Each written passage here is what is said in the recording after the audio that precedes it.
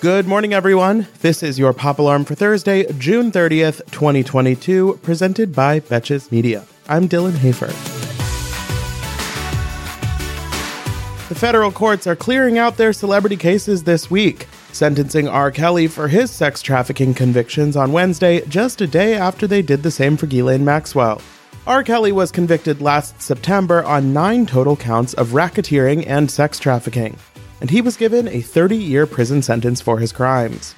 I won't go into too many details of R. Kelly's crimes here, but he has faced a myriad of sexual misconduct allegations going back decades. And some of the darkest stories were detailed by his victims in the 2019 documentary series Surviving R. Kelly, which won a Peabody Award and likely led to the charges in this trial being filed less than 2 months later. This is the first conviction from any of the accusations against R. Kelly, but just like Ghislaine, this sentencing isn't the end of R. Kelly's time in court. He's also facing another federal trial set to begin in August, this time for allegedly producing child pornography.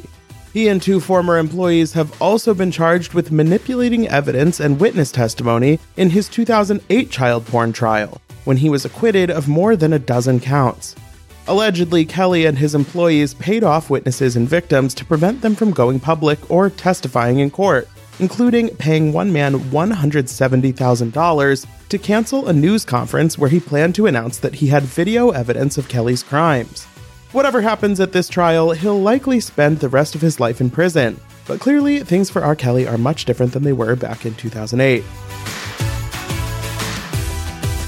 News broke on Tuesday night that Travis Barker had been hospitalized for unknown reasons after he tweeted, "God save me," earlier in the day.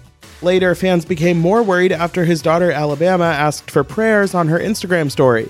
And on Thursday, TMZ reported that Barker is suffering from pancreatitis. Hopefully Travis will be doing okay soon, but this is not the first scary health situation he's been through. In 2018, he was hospitalized for blood clots, and after surviving the 2008 plane crash that killed 6 others, he was burned on most of his body and spent 11 weeks in hospitals and burn centers undergoing dozens of surgeries and treatments. He's also said that the accident caused him to develop post-traumatic stress disorder, and he didn't fly again until last year. Best of luck to Travis on a speedy recovery, but considering Alabama posted a TikTok of herself dancing yesterday, and Travis's son Landon went to a Machine Gun Kelly after party on Tuesday night, let's hope things aren't too serious. While most of the news right now is pretty bleak, at least Cameron Diaz is finally returning to acting. In the 8 years since she officially retired from the profession, she's been busy getting married, having a daughter, and launching a wine brand.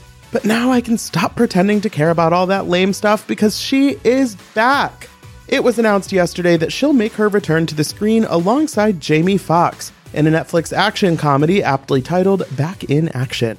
Jamie Foxx was the first to share the big news, posting a recording of a phone conversation where he enlisted Tom Brady to give Cameron some tips on how to unretire. Cute, but I still don't like Tom Brady. And in news about couples you probably didn't know were together in the first place, Bill Hader and Anna Kendrick have split after about 2 years of dating. So sad.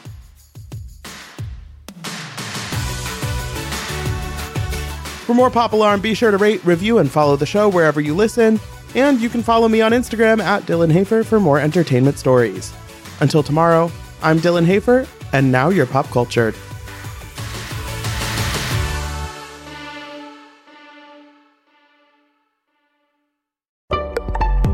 Betches.